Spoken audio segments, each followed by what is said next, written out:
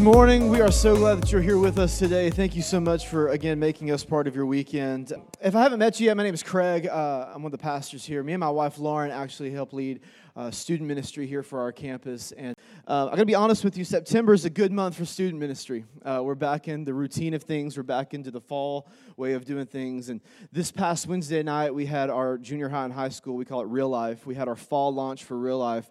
We had over 100 students at Real Life this Wednesday. Come on. That's a big deal. And so it was an amazing night. We had a lot of fun. And then 1 week from today, all you college students, it's your turn. We are launching Elevation in 1 week. Come on, if you're a college student, can you make some noise if you're excited?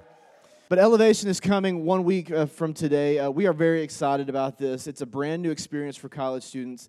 And we can't wait. There's going to be fall launch. There's going to be worship. There's going to be small groups. There's going to be a message. There's going to be all the coffee. Plus, there's rumors of an after party happening also. So you definitely don't want to miss it. It's going to be an amazing time. And we can't wait for that to happen in 1 week. Well, as you can tell, I'm not Kevin. Kevin is actually speaking at a marriage retreat this weekend. And so you get stuck with the backup quarterback, which in the case of Arkansas, we're not going to talk about it. I'm over it. We're not going to deal with it.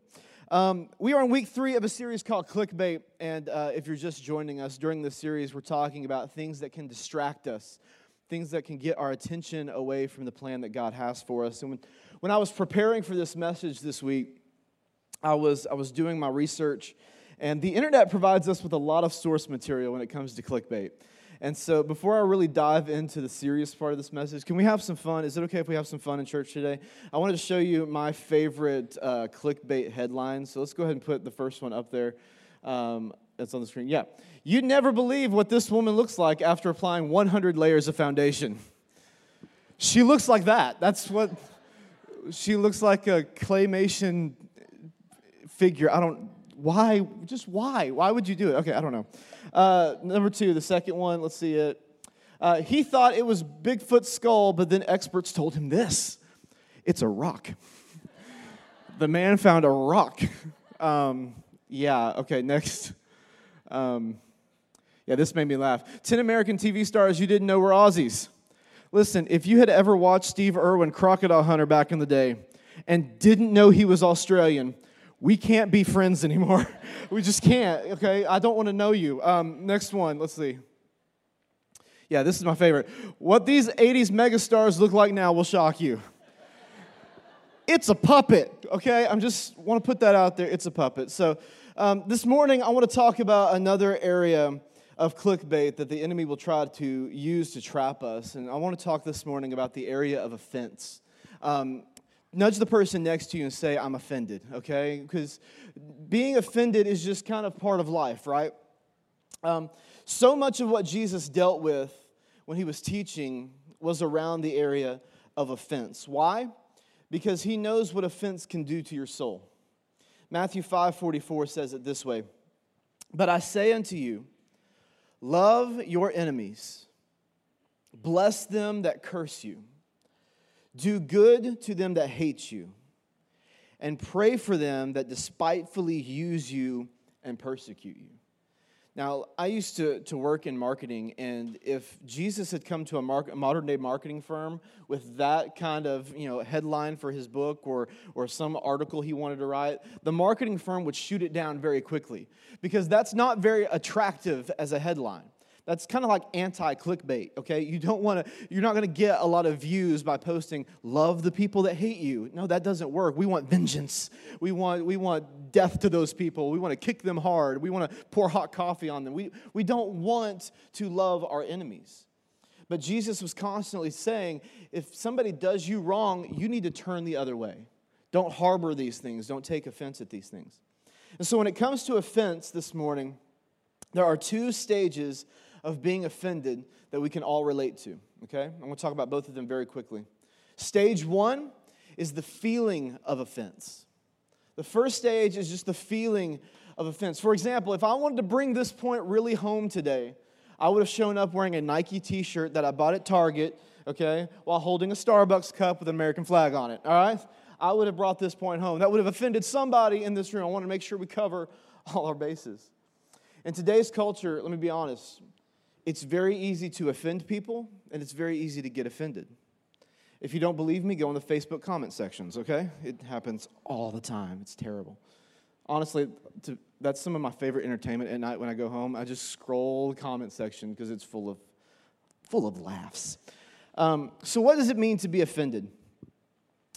Being offended this is when someone does something that makes you feel either overlooked, insulted, violated, taken advantage of, not considered. The feeling of getting offended isn't something that you can control, okay? Everyone's going to feel offended at some point. Somebody's going to do something to you that makes you feel offended. The opportunity to be offended is like being given a cup of poison. It's like somebody handing you this cup of poison and saying, here, this is for you. I brought this just for you right now. And the thing is, it can come from anybody. Maybe it's a family member. Maybe there's somebody in your family that disrespects you or passive-aggressively talks to you and just kind of walks by at the family reunion around Christmas time. They just kind of come up and say something and go, here, and walk away. Maybe it's a coworker, somebody that you work with, and they're getting a promotion, and so they just kind of walk by. Or maybe they disrespect your work or the project that you're working on, and so every day at the office they may say something. It's like, that's for you. And they walk away. Maybe they don't even mean to offend you. It's just their lifestyle or what they do. It's just like they walk up to you and just without even realizing that they're dropping off a big old cup of poison, a big old cup of offense. Maybe it's somebody at church. Maybe it's a pastor. Maybe it's somebody speaking. Maybe it's somebody greeting. Maybe it's somebody at some point in your way into your seat right now. Maybe somebody offended you. Maybe they didn't say hi to you. Maybe you sat down in this place today and you sit down and it's like, nobody said hello to me. First off, as the church, I'm sorry, okay? Because we pride ourselves on making sure we are a place you can call home. But we also know there's 1,000 people that walk through our building, and sometimes we can't get to everybody. And so it's easy for us sometimes to walk in and say, well, they didn't do this right, or that music was too loud, or they didn't play my favorite song again for the 4th week in a row. I'm offended. And we take this big old cup of offense, we sit there, and it shocks us. We can't believe it. We look at it, and we're like, how in the world? My stars, why would they? We look at it, we analyze it, we look at it from what is in here? We show it to our friend. Can you believe what they gave me? I cannot. Have you ever had this before? Is it any good? It's not. We look at it. We're trying to figure it out. We're trying to logically come up with a reason why they would say something, why they would do this, and we get inside of our own minds. Anybody ever just kind of dwelt on something a little too long? Yeah, okay. If you're not raising your hand, I'm the only one raising my hand right now. Okay, this is not cool. Thank you. We can be real in church. I love it. Why would they do that? But then comes stage 2.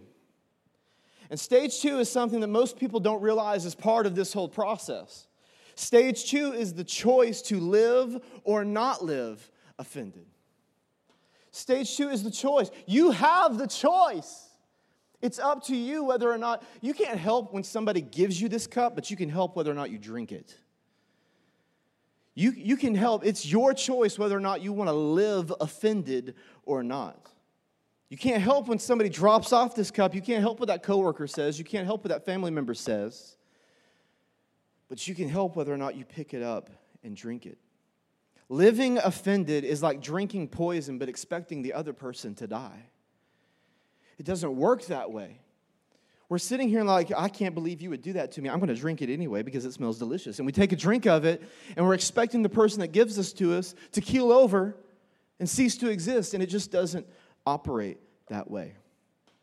So the first thing we need to know if we don't want to live a life of offense is that offense is certain to happen. Offense is going to happen to you. We have to be prepared for this. If you're going to walk around thinking that nobody will ever hurt your feelings ever again, I'm sorry to break this to you. I'm sorry to be the bearer of bad news.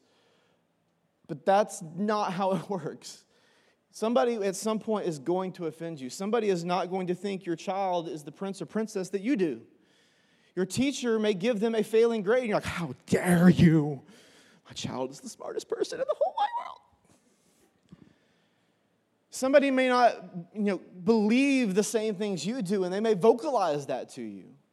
You may be in line at Starbucks, and somebody orders the wrong coffee. I don't know what it is for you, but at some point, everyone will be offended at one point or another. It's like taxes, okay? Anybody here like taxes? No, I didn't think so, okay? Taxes are dumb. I'm just going to be honest with you. I hate taxes, okay? When you're being in the ministry, working for a church, that just takes it to another level, okay? And I hate taxes. Every year, got to pay taxes, got to take care of all that stuff, got to get all that stuff together. But imagine if I just assumed I would never have to pay taxes. Imagine if I had never had to file taxes. Imagine if I could just go, if I just lived this fantasy life that nothing like that ever had to happen. Well, come April 15th, I'm going to get in this world of panic because now all of a sudden I suddenly realize, I have to actually pay taxes? I have to file this stuff? I have to do these things? It would shock us. It would put us into a spiral. But instead, what do we know? Starting in January, you see the commercials for H&R Block. Starting in December, you start getting 1 billion emails from TurboTax reminding you that your account is ready to renew. And we have notice, we have preparation. Even right now, I know that I have to do that come April of next year. I know it's on its way. I can prepare for it. And because I know that, I can set money aside. I can rework some stuff. I can adjust how I live a little bit. I can prepare accordingly for what's coming. Assuming that offense will never happen to you, living your everyday life like it's a shocker that somebody disagrees with me is like the same way. Jesus even talks about it. Luke 17, verse 1, he says, offense will certainly come. You're going to get offended. Jesus told his disciples, not only will you be offended, but many of you will be offended because of me. You will be offended because of me. And this is a great perspective, and I hope we can learn this. Because many times we think offense comes when something is wrong or somebody has done something wrong to us. But think about Jesus. He never did one thing wrong. In fact, some of you in this place today may be offended by God because he didn't do what you wanted him to do in your life. Or he didn't do things the way that you thought they should be done. And we get angry. And we get frustrated with God, and we're to the point we're offended that God would even look at us that way. We wonder, God, am I really a son or daughter of the house? Am I really who you say I am? Is this plan that you have for my life, is it really something worth chasing after? And we look at God that way and say, well, if it is, then why didn't you do X, Y, and Z? Why didn't you do these things in my life? In reality, he did what needed to be done. It just didn't seem like it to us. A few years ago, it was the week of my 30th birthday.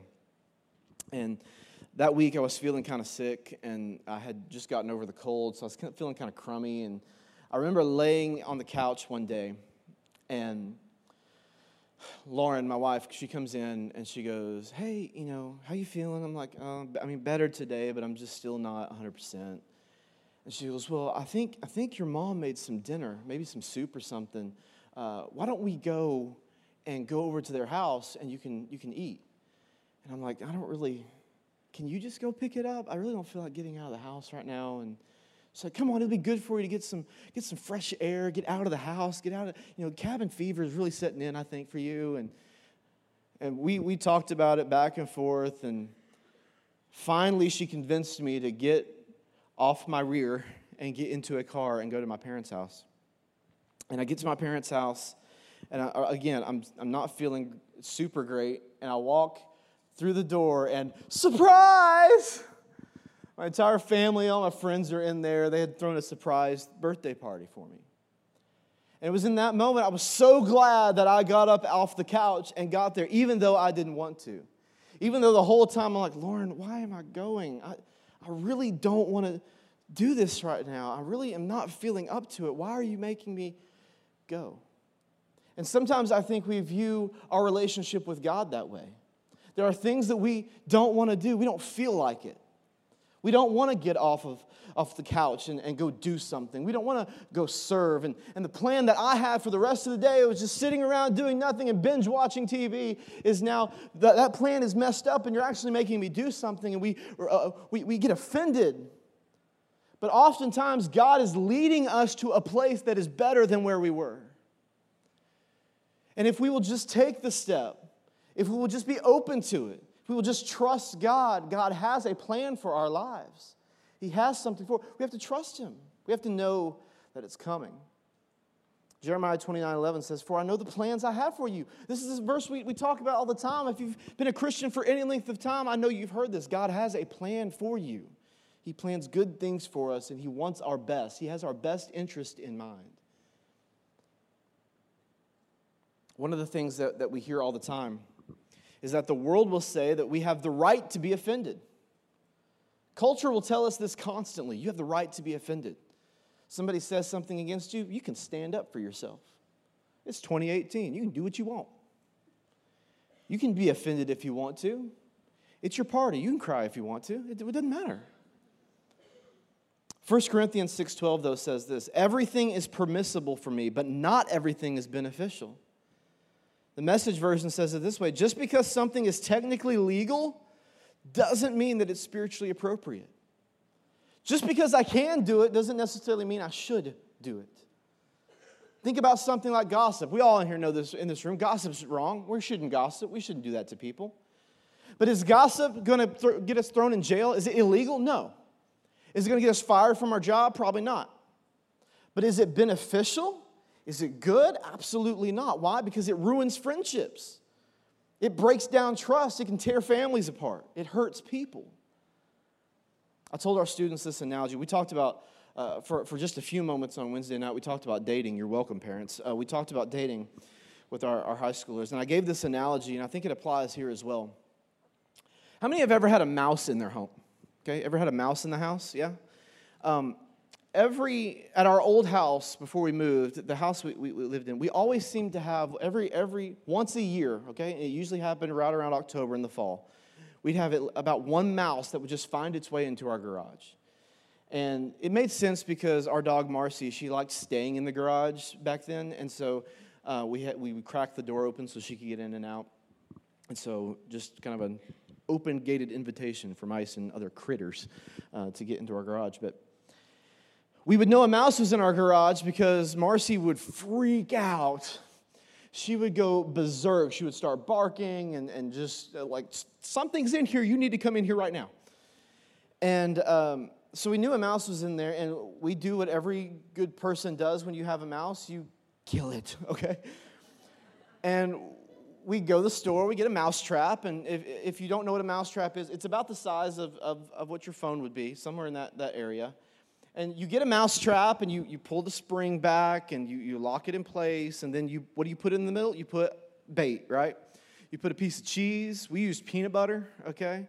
So you put that bait on there, and then you take the mouse trap, and you got to figure out the path that the mouse likes to take. And so we would take the mouse trap, and you usually knew the path the mouse liked to take because droppings, okay? Little bitty things everywhere. It's gross, okay. But you take the mouse trap and you put it in the path that the mouse usually takes, and that will get the mouse. And it's amazing to me to think, see, the mouse trap is bigger than the mouse. You can't tell me that this mouse doesn't see the trap. But he's so enticed by the bait, he makes the choice to go after the bait regardless of the consequence. And so it goes after the bait even though the trap will kill him. He makes the choice. They get so focused they forget that this decision could lead to its death. We can get so caught up in the right to be offended that we never consider the cost of being offended. And some of us are living in offense. We're living angry at the world. We're living angry at every person, every demographic, every person who's ever done us wrong, that we're forgetting the cost of being offended, the cost to our own soul, the cost to our own relationships, the cost to people around us. But we have to remember that our fight is not against people. Our fight is not against other people that were around. Ephesians 6:12 says this, "For we are not fighting against flesh and blood enemies, but against evil rulers and authorities of the unseen world, against mighty powers in this dark world, and against the evil spirits in the heavenly places." We're not fighting against other people. The person that you're offended by, the person you have offense with in your life, you're not really fighting against them. They're just a physical representation of the real fight that's going on. The enemy wants to use these disagreements and he wants to use this offense to build a fence in our life that separates us. There's a scripture that talks about why are you looking at the sawdust in one person's eye when you got a plank sticking out of your own? We are not fighting against each other. We are fighting against a much more evil enemy. The enemy's agenda is destruction. His strategy, his division, and his tactic is offense. We're fighting the wrong battle. In 2004, there was a shooter named Matt Emmons. Okay, he was an Olympic shooter. In 2004 in Athens, he was competing. He was well on his way to winning the gold medal. All he had to do was hit the target on this last round and he would win gold. And so he lines up, he gets in position, puts his eye in the sights, he's looking down the line, sees his target, lines it up perfectly, fires, bullseye. There's a video, I watched it this week. You can see when he makes the shot, he's happy. He's satisfied. He knows he's hit his target. But he looks up from his gun and he looks down the course of the target and he's looking at the target and he sees no marking on it at all. He's like, I know I hit that. And he's confused. He's looking around. The whole auditorium is confused that's watching this unfold and he doesn't know what's going on. Comes to find out he had a crossfire and he hit a bullseye but in the wrong lane. One target over from where he was supposed to be. It knocked him down. He did not win gold. See, a lot of us, we're firing shots. We're doing battle, but it's at the wrong enemy. We're fighting against the wrong people. We're fighting against each other when we really should be on our knees fighting against our enemy. It's no secret, listen, it's no secret that our country is divided right now. If you even glimpse at news or have a social media feed, we know that this is true. Can anybody agree with me on that? Okay, we are disagreeing right now. I want you guys to check out this video. This is Pastor Rick. He spoke last night at our GLR campus, and I want you to watch this video. He talks about something that's super, super important. I want y'all to check this out. I believe because of the racial tension that's in our nation that the church has an opportunity to be a light like crazy right now. And I just want to let you know that heaven is going to have every different look of every tribe of the world. So if you have a racial problem in any way, you are going to hate heaven. Let me just read this, okay? After this, I looked, and there before me, this is about heaven, and was a great multitude that no one could count. Heaven's going to be amazing. And it was from every nation, tribe, which means not everybody there is going to be white or black or yellow or whatever color people throw out there. People and language standing before the throne and in front of the Lamb.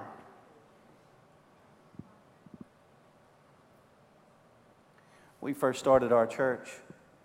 For the first year or two, it was like a sea of white people everywhere. And I wanted to, so we're praying, Lord, let your will be done on earth like it is in heaven. Well, I know heaven looks like this, so I'm thinking a church should look like that if it's possible. Depends on the area you live in. I mean, you only have one race in your city. It's kind of hard to have other races there. But in our areas, we have, variety. It's not as much as I would like, but I love Arkansas. But I remember after about a year, I looked out and I saw a black couple who was at our church. I was just so happy. It was the first time. And so I ran over to them a little too fast. And like in the sea of white faces, I saw them and I just started talking fast. It's like, I'm so glad you're here. And I remember telling them, I said, look, I know it could be awkward, but you're an answer to prayer. And we've been praying for heaven to be in the house. We can't look like heaven without you. And they're just looking at me. They would have stayed in our church, but I hugged them way too tight and way too long. Never saw them again.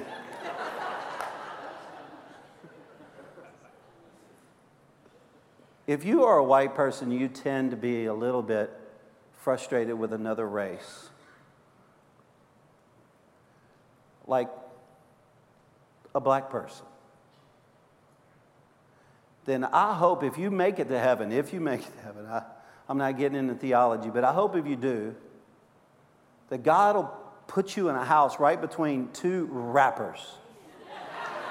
Like this music right here playing all the time. This. I hope you have to hear it all day. All day. Lecrae all day. Lecrae all day.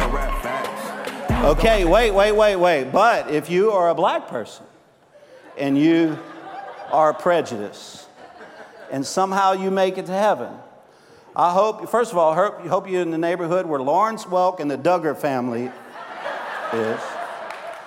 And I hope REO Speedwagon is the music that they play all day. This is it. It's so white. This is just so white.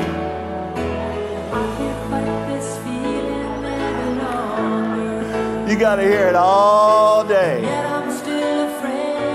All day. All right. Why did I do that? Because I know it offended some people. Because we got to get past this, man. We need to laugh more. We need to hug more. You need to sit on a row where people are different than you, from a different political party, think different than you. You need to hang out with people who don't even believe there's a God sometimes. We got to hang out with people different than us. But if we're offended all the time, we're not going to do it. We have to get this right. As the church, we got to get it right. He nailed the nail on the head. We have to get this right. The world needs us to get this right. We can be a catalyst for change. But thankfully, as the church, we have the answer. And it's the last thing, and then I'm going to close. Don't forget what Jesus did for you. If we wonder, how do we do this? How do we get better at this? We can't forget what Jesus did for us. The answer is right in front of us the whole time. We can't forget this. Joe Champion, he's a pastor of a church in Texas. He's close friends with Pastor Rick. And not too long ago, his church was having some protesting that was happening outside of his church for whatever reason. I don't remember the reason behind it, but people out front protesting, signs, the whole 9 yards. And Pastor Joe and his staff did something that was anti-clickbait. They went and got food. I don't know what it was. I'd like to imagine it was Chick-fil-A. But they went and got food and took it out to this group of people that were protesting. Said, hey, here's some lunch for you guys. Y'all need anything else? How may I serve you? My pleasure, okay? And the people protesting were like, what are you doing? We are protesting you. Why are you being... Why? Because they were being the heart of Jesus to people. It wasn't about hate. It wasn't about you versus me. It's about God loves you. You look hungry. Let me give you some food. See, it's really easy for us to think about what you did to me or what I did to you. But what we really need to remember is what Jesus did for all of us.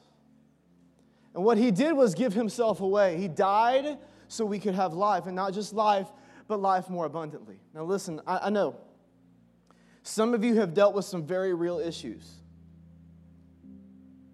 Stuff like abuse or racism or sexism. Some of you have gone through the ringer.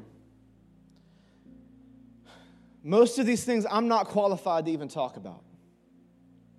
There's a reason we showed that clip of Pastor Rick.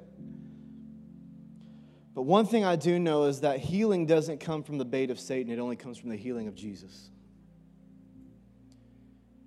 And what Jesus wants for the generations that are represented in this room, what He wants for planet Earth, what He wants for the world is love. God has placed an eternal perspective in us. Ecclesiastes 3:11 says this, He has made everything beautiful in its time. He has also set eternity in the human heart. Yet no one can fathom what God has done from beginning to end. Listen, I truly believe this. I speak this into our students all the time. But one of the reasons I think why our world has gotten so crazy, why our world is so upside down sometimes, I think it's a breeding ground for the church to do something amazing. I think it's an opportunity. It's not, oh, doom and gloom and everything's going away and I can't live like this. I'm going to be mad at the world. No, it's an opportunity for the church to rise up and say, we're better than this. God loves you. God has a plan for your life. I believe that. We can live offended. We can choose to go our separate ways. We can choose to fight the wrong enemy. We can follow the example of Jesus and live a life that says, that stung what you said to me. That stung what you did to me. But you know what? My fight's not with you. There's a bigger picture in place. I'm going to have an eternal perspective. I'm going to let this go. Jesus wants us to live in freedom. He says, I am the way, the truth, and the life. The reason we take bait sometimes, the reason any animal takes bait, whether it's a fish or a mouse or whatever, the reason we do it is because we're hungry. An animal will do it because it's hungry. We take the bait of the enemy because we're hungry. We're missing something. We want nourishment some way or somehow. But yet Jesus is saying, if you're hungry, I'm the bread of life. I got you. After you take a bite of this bread, you're not going to be hungry anymore. You're not going to want anything else. You thirsty? It's cool. I am the living water. If you drink from this well, you'll never go thirsty again. You won't need anything else. You won't have a need for bait. You won't have a need for anything else like this. I want you guys to stand with me in this place today. I want us to bow our heads in this room, and